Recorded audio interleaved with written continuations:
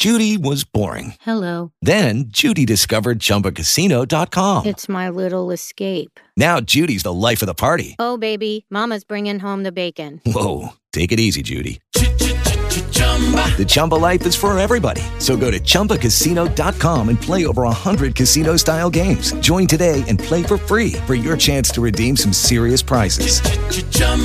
ChumbaCasino.com. No purchase necessary. Void where prohibited by law. 18 plus terms and conditions apply. See website for details.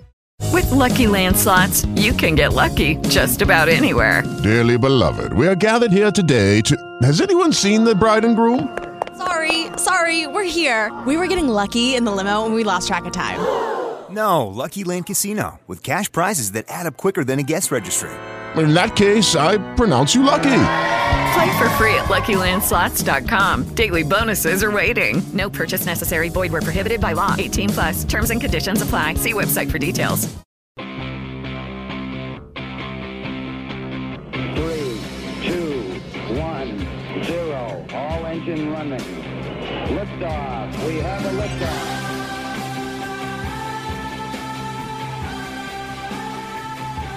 It is 9 after the hour. I am Erick Erickson. This is Atlanta's Evening News on WSB. The phone number 404-872-0750, 1-800-WSB Talk. The GOP tax bill is out. Elon Musk hardest hit. They're getting rid of the $7,500 credit for the purchase of electric vehicles, and they want to overhaul other energy-related provisions in the tax code. And there are a lot of people not happy about this. The NFIB, the National Federation of Independent Businesses, has come out and said that the GOP is ignoring small businesses. And, you know, that's my jumping off point for this. Listen, I think that this is a pretty good tax plan. It does not do everything that I like. It really doesn't. I don't like a number of provisions. Is it a step in the right direction? Yes. I'm kind of appalled that Republicans couldn't do more than what they apparently are going to do. We should all be disappointed in that, by the way. There's no way to sugarcoat this. Is it a good step in the right direction? Yes. Should a Republican Party that controls both houses of Congress and the White House be able to do more? Yes, they should. But it is still a step in the right direction. I don't think you're going to see a bunch of conservatives try to scuttle this plan.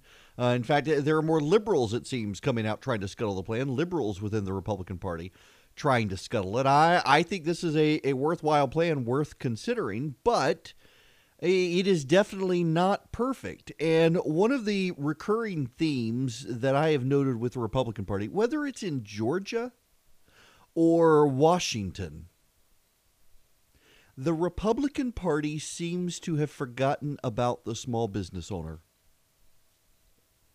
They are much more focused on the Fortune 500. The majority of Americans working today do not work for the Fortune 500. They don't even work for the S&P 500. They work for small businesses. Many of them are privately held companies. Most of them are privately held companies. A lot of them aren't even incorporated. They're sole proprietor businesses. And Congress, both parties, but the GOP being supposedly the party of business, supposedly the party of the employer, supposedly the party of innovation and entrepreneurs, the GOP seems to have forgotten about them in Georgia and in Washington and around the nation. There are very few states these days that seem to be small business friendly. Texas is one of them. Tennessee is one of them. South Carolina is one of them. But there aren't a lot of them that are small business oriented. They are all very focused on big businesses. And I think our priorities are screwed up. This is also, for example, the Republican leadership obsession with Common Core, something that the Republican base opposes. And there are a good number of elected officials who campaigned in opposition to it, only to leave it be.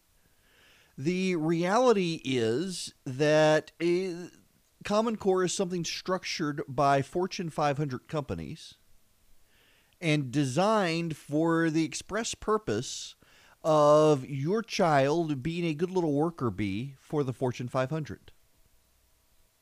They don't want your kid competing with them. They don't want to teach your kid entrepreneurship. They don't want to teach your kid creativity in ways that they may spark an idea that make them competitive. They just want little worker bees. And so GOP leaders have thrown their hat in behind Common Core. And, of course, there are certain companies that profit from the curriculum. There are certain companies that profit from the plans. There are certain companies that profit from the steps you take along the Common Core path. And they're okay with that because they may be monopolies in a sense, but they're privately held corporations, so they're fine with that. But what about the small businesses? What about the coffee shop on the square in Covington or Marietta? What about the downtown clothing shop? What about the outdoors company, the outfitter? What about the mid-sized company, the payroll processor, the accountant shop? You know, they've complicated the tax code, and yet they're going to no longer allow you to deduct the cost of hiring an accountant to figure out your taxes for you. That's a sore spot. I just think that the GOP has really mixed up its priorities, and they've forgotten who their base is. They have forgotten, and you know, essentially what the GOP is doing these days is they're focusing on donors. Look in Georgia, if you would. Look at Georgia. You've got a lot of small businesses in Georgia, a good number of whom are mom and pop shops, and they are regular churchgoers. They are conservatives. They are social conservatives. And you've got the left increasingly in this country coming for people like that, targeting intentionally people like that. And it would be great if you pass some sort of religious liberty legislation in Georgia to protect these businesses that are being increasingly targeted. I know this guy, he wrote a book called You Will Be Made to Care, and it documents the existing current persecution of Christians in this country, many of whom are willfully, knowingly targeted by gay rights activists to be put out of business. It's not speculation. There is a whole lot of credible evidence that a lot of these small businesses that are being targeted, the bakers and the florists and whatnot, are being intentionally targeted. So you would think with a Republican base, a public, you know, there's polling out today, there's national polling that 62% of voters, of registered voters, believe that a person should not be forced to provide goods and services to a same-sex wedding ceremony. You would think with that broad level of national support, and it's even higher in Georgia, that the GOP would handle and pass some religious liberty protections given what's coming nationwide, given the willful intentional targeting nationwide. But they won't because the Fortune 500 doesn't want them to. In the same way you would think that nationally Republicans in Washington would structure a tax plan that, yes, it does cut the corporate tax rate to 20%, and that's a great idea because we are increasingly not competitive with other countries out there. We are increasingly not competitive in any way, shape, or form. We need a lower tax rate. But you would think that the Republicans would force in some religious liberty protections nationally. And you would think that they would structure some of these tax reform proposals and deductions to favor small businesses, not the Fortune 500. But they're not doing that. They have forgotten who their voters are, and they're only looking at who their donors are, their top donors are. And the Fortune 500 is who they're catering to. And they think that the health and wealth of the nation depends on the Fortune 500 and not on the small and medium-sized businesses in this country that employ most of the people. So again, this is a good Republican tax plan. It's not a great one. I shouldn't even say it's good. It's not bad. Put it to you this way. It's not bad. Does it suck? Yes. Could it be suckier? Yes. Is it worth passing? Yes. It's a step in the right direction, but it's only an incremental baby step in the right direction. It is not a giant leap, and it is not a comprehensive tax reform. It's not the comprehensive tax reform that Republicans have long promised if they ever got back Congress. What it is a package that caters to a bunch of large corporations, and then it adds on other things to ensure it can pass with enough votes. That's not really leadership. That's doing the bare minimum to get something done, and we should all be disappointed by that. Republicans have time and time again told us, if you give us the majorities, we'll do these grand things. They have gotten the majorities that they have long craved. They have gotten the majorities they long promised they would do something with. They have gotten the majorities that you all decided to give them, and they're doing really nothing with it. Which, it doesn't hurt President Trump. It hurts the Republicans in Congress. And if I'm really honest about it, it deserves to hurt the Republicans in Congress. Because in the absence of leadership from the president, and he's not really providing a lot, Congress does have leadership. And those leaders are more interested in their reelection than they are doing bold things. And I actually think that the failure to do bold things is what's going to cost them Congress next year. More Republicans are retiring. That should be a terrible sign for the GOP, and I think privately they know it.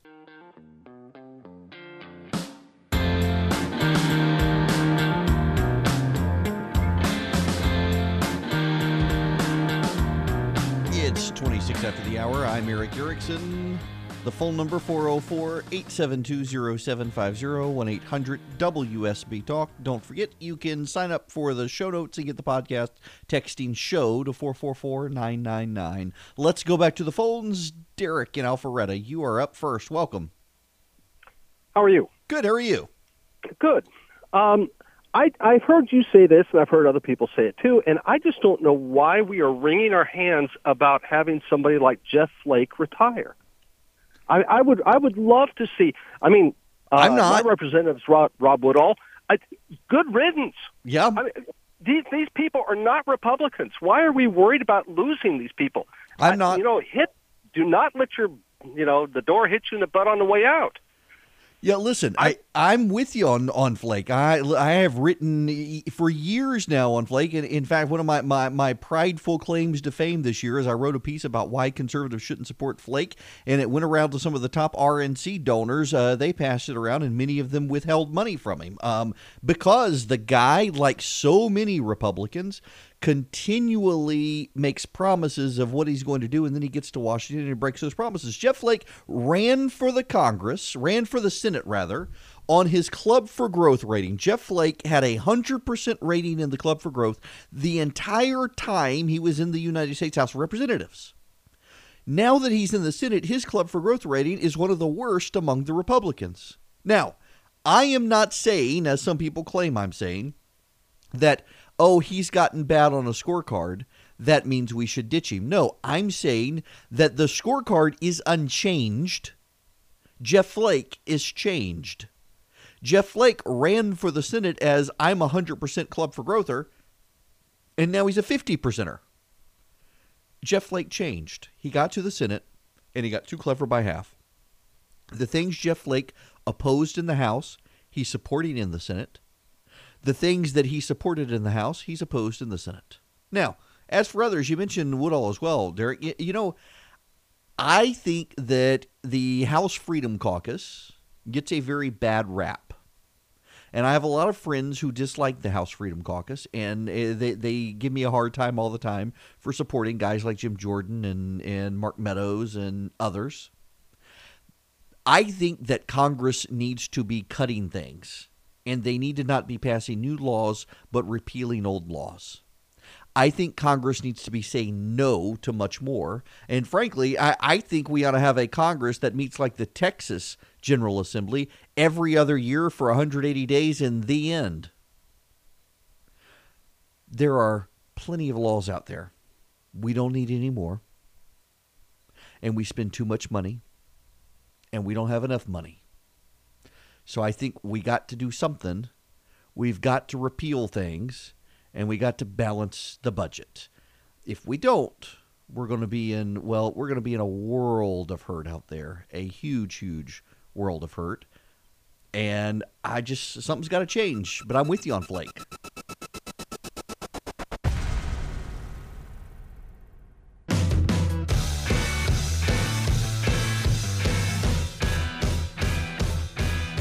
It's 40 after the hour. I'm Erick Erickson. This is WSB. You can also go to theresurgent.com whenever you like. Now, Hillary Clinton. If you ever wanted to know for certain that Hillary Clinton and Bill Clinton's days as a political power couple have come to an end, all you needed to do was pay attention to what happened today. Donna Brazile, the former interim chairwoman of the Democratic National Committee, is releasing a new book this week. Random fun fact, her editor is my editor, Paul, who he edited Before You Wake. He's edited Donna's book, which will be out. I cannot wait to read it because I know some of the stories in it, and one of the stories is just the funniest thing you will ever hear in politics. About her encounter with Robbie Mook, who is Hillary's campaign manager. But she has an excerpt of her book out at the Politico today, in which she essentially says that Hillary Clinton had gamed the system of the primaries through financial control of the DNC to ensure she became the nominee. Elizabeth Warren this evening was on with Jake Tapper on CNN and said she believes that the Democratic nomination process was rigged. Tapper very, very quickly said, do you agree with the notion that the primary process was rigged, Warren? Yes. Yes, she did. Pretty big deal for you. Now, what happened was Hillary Clinton had a joint fundraising agreement with the Democratic National Committee. Barack Obama had left it broke, didn't see any need to sustain it, and so they were several $1 million and tens of millions of dollars in debt. And Hillary Clinton promised she would raise enough money to pay off the debt, but she would have all the hiring decisions. And they entered this agreement in 2015, well before she got the nomination. Donna Brazile came in after the nomination process and discovered all this stuff and writes about having to call Bernie Sanders and tell him, yeah, in fact, the nomination process was rigged, stacked against you. Now you got to go out and support the nominee because we got to stop Trump, and Hillary's underperforming in certain areas. I have some insight on this, just some, because I've heard some accusations made today that, isn't it convenient Donna Brazile writing a book now claiming that she knew Hillary Clinton was going to lose. She doesn't say that. She just says she's underperforming in certain areas, don't believe the polls, to Bernie Sanders. But people are saying, this is revisionist history, Donna Brazile trying to cover for leaking the email to Hillary Clinton, and on and on and on. You people stop complaining about them filming the Avengers downtown. I realize your traffic is screwed up right now, but it is for a cause greater than yourself. It is for the Avengers. People, it is for the Avengers, the Infinity War series. Do you understand me? I know it sucks for you, but right now you're stuck and have to listen to me. So it's good for me, but it's good for all of us because we'll get an awesome movie out of it. So calm down. If you are a regular listener to this program, you will have at some point probably heard me say that Donna Brazile is one of my favorite people on planet Earth. Now, I realize many of you are like I used to be. Donna Brazile growing up was the enemy. She worked for Bill Clinton. She was Al Gore's campaign manager. She worked at the DNC. She was the enemy. And then I went and worked for CNN for 3 years. And Donna Brazile worked for CNN as well and is one of the nicest, kindest, friendliest people I've ever met in politics. In life, she is. She has spent nights on Bourbon Street in New Orleans collecting beads and doubloons for my kids at Mardi Gras. We are on each other's prayer lists. We talk about cooking. We disagree on politics. We find other things to talk about. And she is, I wish you all could know her because she is such a wonderful person. I genuinely adore her. And when all of this business was going on, in 2016 with all the people showing up at our house. Christy's cancer. She's checking on us regularly, checking up on Christy's health, checking up on my health. She's got all these other things to be worried about, and yet she's worried about Christy and me. And I'm, of course, worried about her because she's in a situation of Debbie Wasserman Schultz's creation, and that's no place to be. And I am aware of the fact that this is not a revisionist history thing. She and I have this conversation at the time, that she was not as dismissive. I mean, she thought there was a greater chance of Donald Trump winning than I did. And she was out in the field going to certain states and detecting the distinct lack of enthusiasm for Hillary in these places. So this is not revisionism. This is real time. Back in 2016, conversations. And seeing these people attack her today, said, "Oh yeah, you think Donna Brazile actually knew this stuff? You think she knew Hillary Clinton was in danger?" We were having conversations about this at the time, about the lack of enthusiasm for Clinton, the fact that the Democrats didn't seem to get it. I did not know about the finances of the DNC. She was the chairwoman. It would have violated the confidentiality of the DNC for her to tell me that stuff. But I knew there were problems, and I knew there were problems because Debbie Wasserman Schultz was the campaign chair of the DNC, and she's an incompetent moron. And so in walks Brazile and realizes that the Hillary campaign has basically gamed the system, stacked the DNC with a bunch of cronies that Donna systematically decided to start firing over the objections of the Clinton campaign. And they were clueless. The Democrats were. The Clinton campaign was absolutely clueless about what was happening. They were so convinced of the inevitability of Hillary Clinton, they never stopped to think that maybe she could be beaten, even by Trump. That's why so many Democrats cling to the idea that Russia stole the election. I don't know a single Democrat who knows what was going on behind the scenes with Hillary Clinton and the DNC who legitimately believes the Russians stole the election. They all acknowledge Hillary Clinton was a terrible candidate and Robbie Mook was a terrible campaign manager, and together they ran a train wreck. You can tell the days of the Clintons, though, are done in politics, because I don't know that this book would be written if Hillary Clinton were president, because she would still be in power. That it could be written means the Clinton days are done.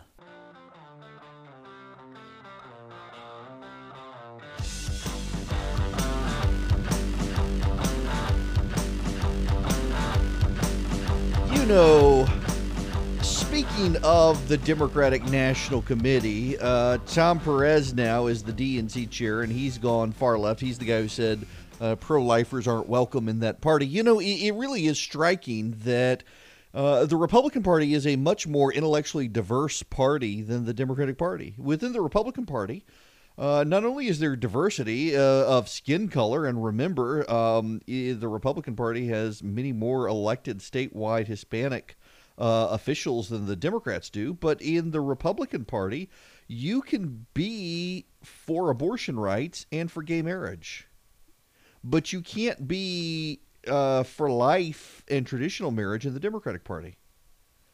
In the Republican Party, it's okay if you disagree on conservative orthodoxy on those topics. It is okay if you believe that gay marriage is okay. You can still get elected in the Republican Party. You can even make it through the primary in certain parts of the Republican Party. But with the Democrats, you can't. Not anymore. The Democratic Party is extremely hostile to traditional values now.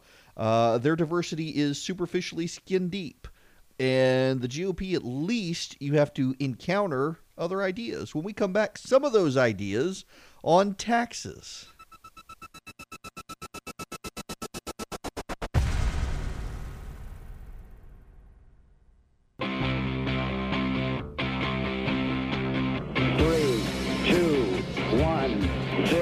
All engine running. Liftoff. We have a liftoff.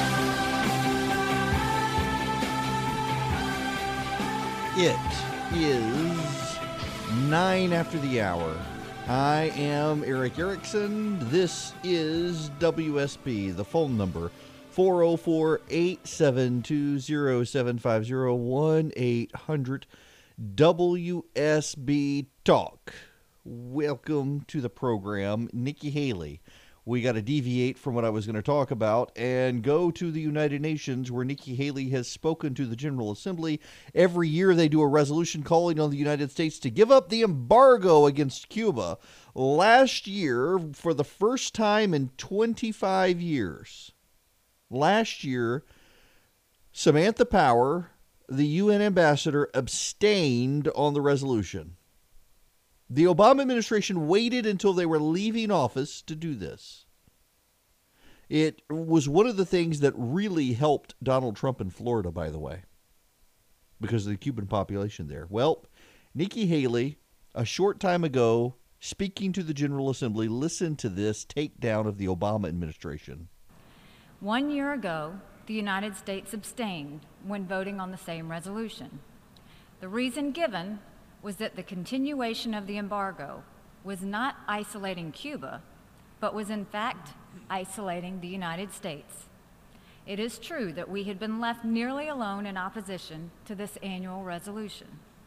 No doubt there will be some here who do not understand how we can take such opposite positions, separated by just 12 months. They will wonder how we could passively accept this resolution last year and energetically oppose it this year. To those who are confused as to where the United States stands, let me be clear. As is their right under our Constitution, the American people have spoken. They have chosen a new president, and he has chosen a new ambassador to the United Nations. As long as the Cuban people continue to be deprived of their human rights and fundamental freedoms, as long as the proceeds from trade with Cuba go to prop up the dictatorial regime responsible for denying those rights, the United States does not fear isolation in this chamber or anywhere else. Our principles are not up for a vote. They are enshrined in our Constitution. They also happen to be enshrined in the Charter of the United Nations. Boom. That's Nikki Haley speaking just a short time ago to the United Nations General Assembly about the U.S.'s opposition to a resolution. She goes on to say in this speech that, oh, by the way, there ain't a thing you people can do about it. We're not getting rid of the embargo.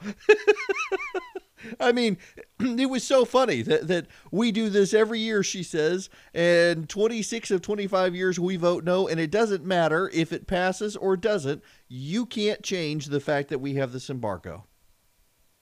And it looks like the Trump administration is going to scale back the steps that the Obama administration took. She goes on to make that point that the Obama administration took the steps to engage with Cuba on the idea that maybe this would improve the situation of the average person in Cuba. But in fact, the Cuban regime is making sure that none of the money helps the Cuban people. It all goes to the government and to the communist dictatorship. So we'll probably be scaling back on the Cuba engagement, but it's nice to have a UN ambassador now who actually likes the United States. I want to move on from the United Nations and get into a survey that has come out. Cato, the libertarian think tank, has put out the survey. It's their Institute 2017 Free Speech and Tolerance Survey. 71% of Americans surveyed say political correctness silences discussions society needs to have. 58% of Americans believe the political climate today prevents them from saying things they believe. Democrats are unique. A slim majority, 53%, don't feel the need to self-censor. Strong majorities of Republicans, 73%, and independents, 58%, say they keep some political beliefs to themselves. Why is it that a majority of Democrats say they don't feel the need to self-censor, but Republicans and independents do? I'll tell you why. It's an easy answer. It's because Democrats are the ones who silence everyone else. That's why. The left in this country, Democrats are a part of the left. They have isolated themselves mostly in urban enclaves, where it is far less likely that they will engage with a conservative than it is for a conservative to engage with liberal. Think about it right now. Most of you who are listening to this program, where are you? you're stuck in traffic, aren't you? Not all of you. We got enough data to show that a lot of you are listening at home or in the office. But the bulk of you, you're in your car right now. And where are you headed? You are headed home. And where is home? More likely than not outside an urban enclave. You're going to the exurbs. You're going to the more rural suburbs. You're going to places that have yards. You're going to Noonan. You're going to Carrollton. You're going to Woodstock. You're going to Alpharetta and parts north. You're going up to Ball Ground and Canton. You're headed over to Flowery Branch. You're going away from the city to places where you can get a little more house. They got better schools. And when you, in the morning, get up, where are you headed? You head into the city. There is a group of people who stay in the city. They don't leave. They don't commute. In fact, they look down on you for commuting. Those people are called liberals. But they don't like to be called liberals anymore because liberalism, people have realized what it is, and they don't like it, so they call themselves progressivism or progressives. Progressivism changed its name to liberalism. Liberalism's gone back to progressivism. It's the same thing. Nobody likes it. It just takes a while for people to catch on when the name changes, which is why they changed the name. The liberals stay in the city in urban enclaves where they don't have to associate with you people.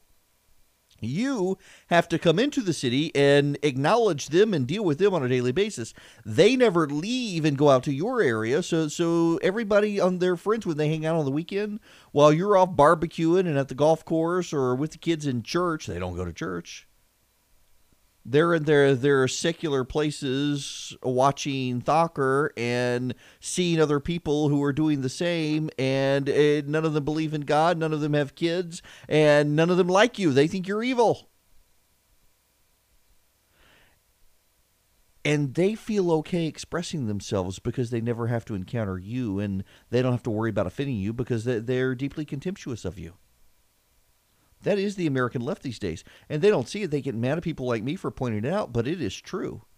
And more surveys, objective surveys, Pew Research and others are showing this, that the closing of the American mind is only happening in liberal communities.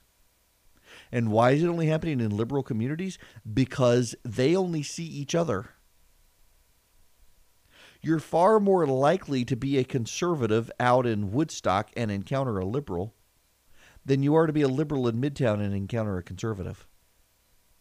In fact, these same studies show that a liberal who lives in Woodstock is more tolerant of his or her conservative neighbors than a liberal who lives in Midtown, because they're encountering each other on a non-political playing field where they find common ground on other things, and they realize that they can disagree. But when you're in a liberal enclave like New York or Washington, San Francisco, Los Angeles, downtown Atlanta, Miami, Chicago, you name it, well, you never encounter people who think differently from you. They look differently from you, so you value the diversity of skin color, but you don't value the diversity of ideas. It becomes a whole lot easier to consider these people evil and that their ideas need to be shut down and they need to be shut up. That is why it is far more likely that a liberal will answer, no, we don't feel compelled to hide our political views. It's because they don't encounter anyone for whom they fear sharing their views. Meanwhile, if you're a conservative or an independent, you can be driven out of your job by a bunch of left-wing activists for daring to confront the zeitgeist. And you don't want to do that. So you be quiet. You self-censor. And it builds up resentment. And yes, I'll say it. This is how we got Trump.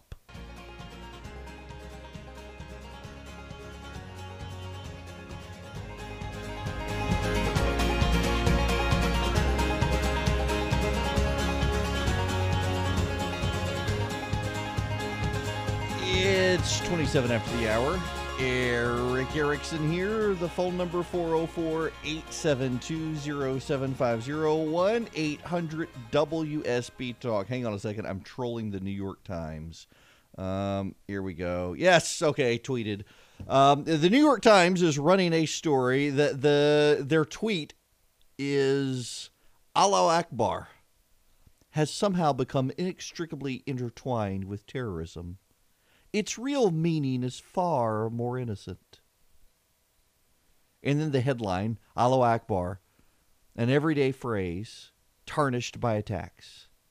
It's an expression of thanks to God in the Muslim world, but its embrace by terrorists has given it a dark cast for many in the West. I can play this game. The swastika has somehow become inextricably intertwined with Nazism. Its real meaning is far more innocent. The swastika, an everyday symbol tarnished by Nazis. It's a symbol of good luck throughout Eastern and some Western cultures, but its embrace by Nazis has given it a dark cast for many in the West. Oh, you dare say? Look, we can do this game all night, New York Times. This trying to downplay it is just a bunch of hooey. When someone steps out of a car with a machine gun and yells Allahu Akbar, you know he's probably not bringing you a meal. He's probably there to kill you. I mean, if the New York Times is so upset about this, maybe instead of doing guilt nonsense with, the Muslim backlash, maybe they should tell Islam to clean up its house.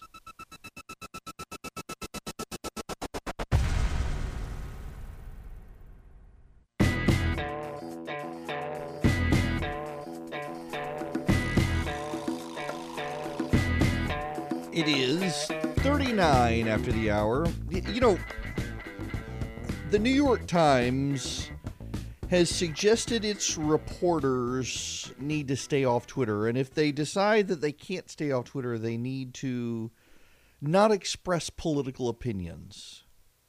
And what this really is the New York Times acknowledging that it's got a bunch of liberals who write for it as objective reporters.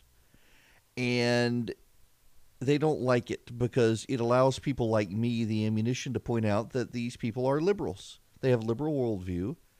They hold conservatives in contempt. And on it goes. Well, it's not just them.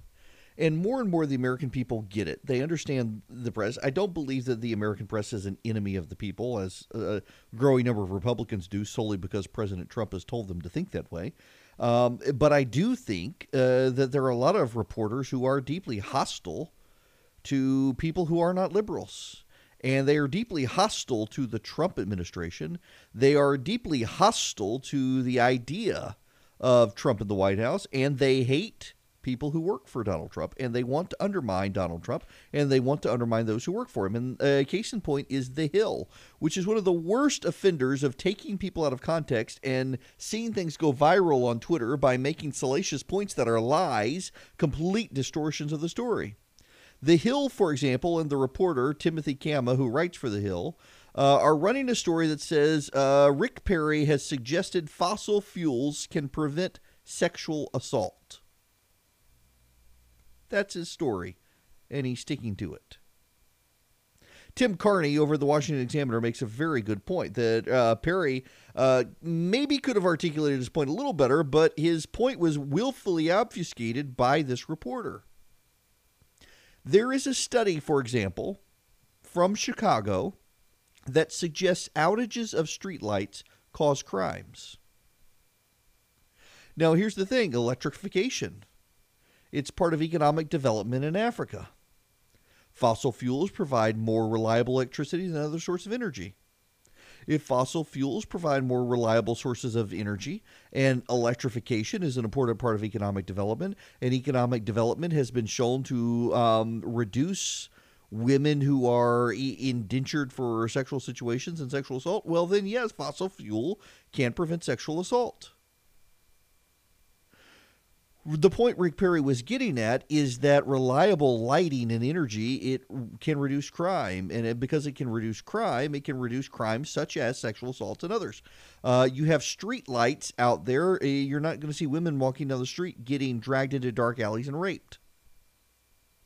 Lighting in India has a wider pavement and better lighting has reduced sexual violence in New Delhi.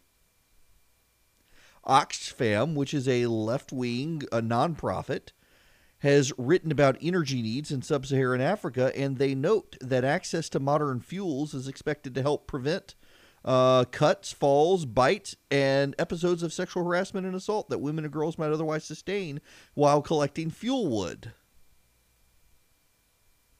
So all of these things bear out the point Rick Perry was making, but the liberal reporter at the Hill just wants to reduce it to, Rick Perry's an idiot. He says fossil fuels can prevent sexual assault, which wasn't what he said.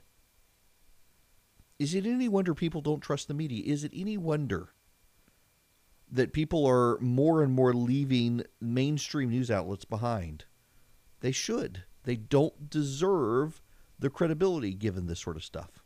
By the way, I got to tell you guys, one of the people I like him tremendously. He's a good guy. He's Joe Ricketts, the owner of the Cubs. I've gotten to be friends with him. Ending Spending, his political action group, has been a sponsor of the Resurgent on several occasions. He's just a good guy. And I got to tell you, liberals are livid with him today because he owned some news sites in New York. One was called DNA Info. Another was called Gothamist, and they had other subsites, and they were hyper-local news sites. And by hyper-local news, I mean that they had news about your neighborhood. Like, for example, you live in a fancy gated community in north of the city. It was basically a newspaper for that gated community. It was hyper-local in that you could get news just for Brooklyn. It was mostly focused on New York. You could get news just for Brooklyn, just for Queens, just for the Williamsburg area of Brooklyn, just for the Upper East Side of Manhattan. And the sites had huge traffic, but the writers were overwhelmingly liberal, and they voted to unionize. He worked with them and tried to get them not to unionize, but they unionized, and it was obvious what was going to happen with unionization. They were just going to start demanding more money. The sites had to be very, very nimble. They had to run on very slim margins. And so he shut everything down, deleted their accounts, shut everything down. Now, it's against the law for an employer to tell employees who are thinking of unionizing that if they do so, he will shut it down. It's considered a threat to dissuade unionization. You're not allowed to do that. So he didn't. He let them vote. They voted to unionize. They are now all unemployed. They're all unemployed members of the union. It's his company. He pays for it.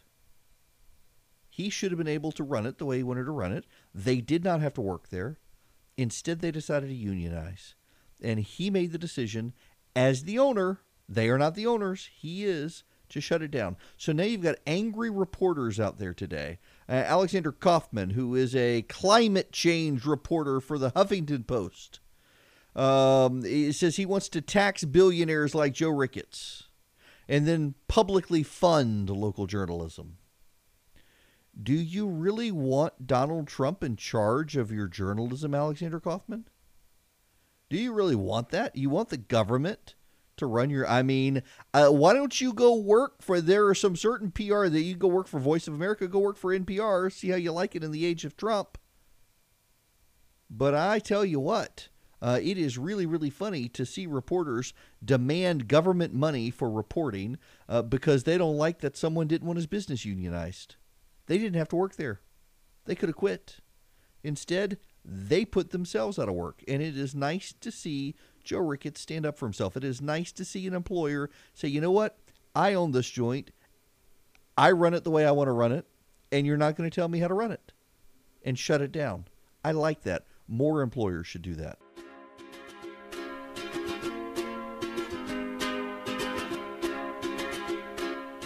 It is 55 after the hour. I am Erick Erickson. I need to congratulate Andrew. I do.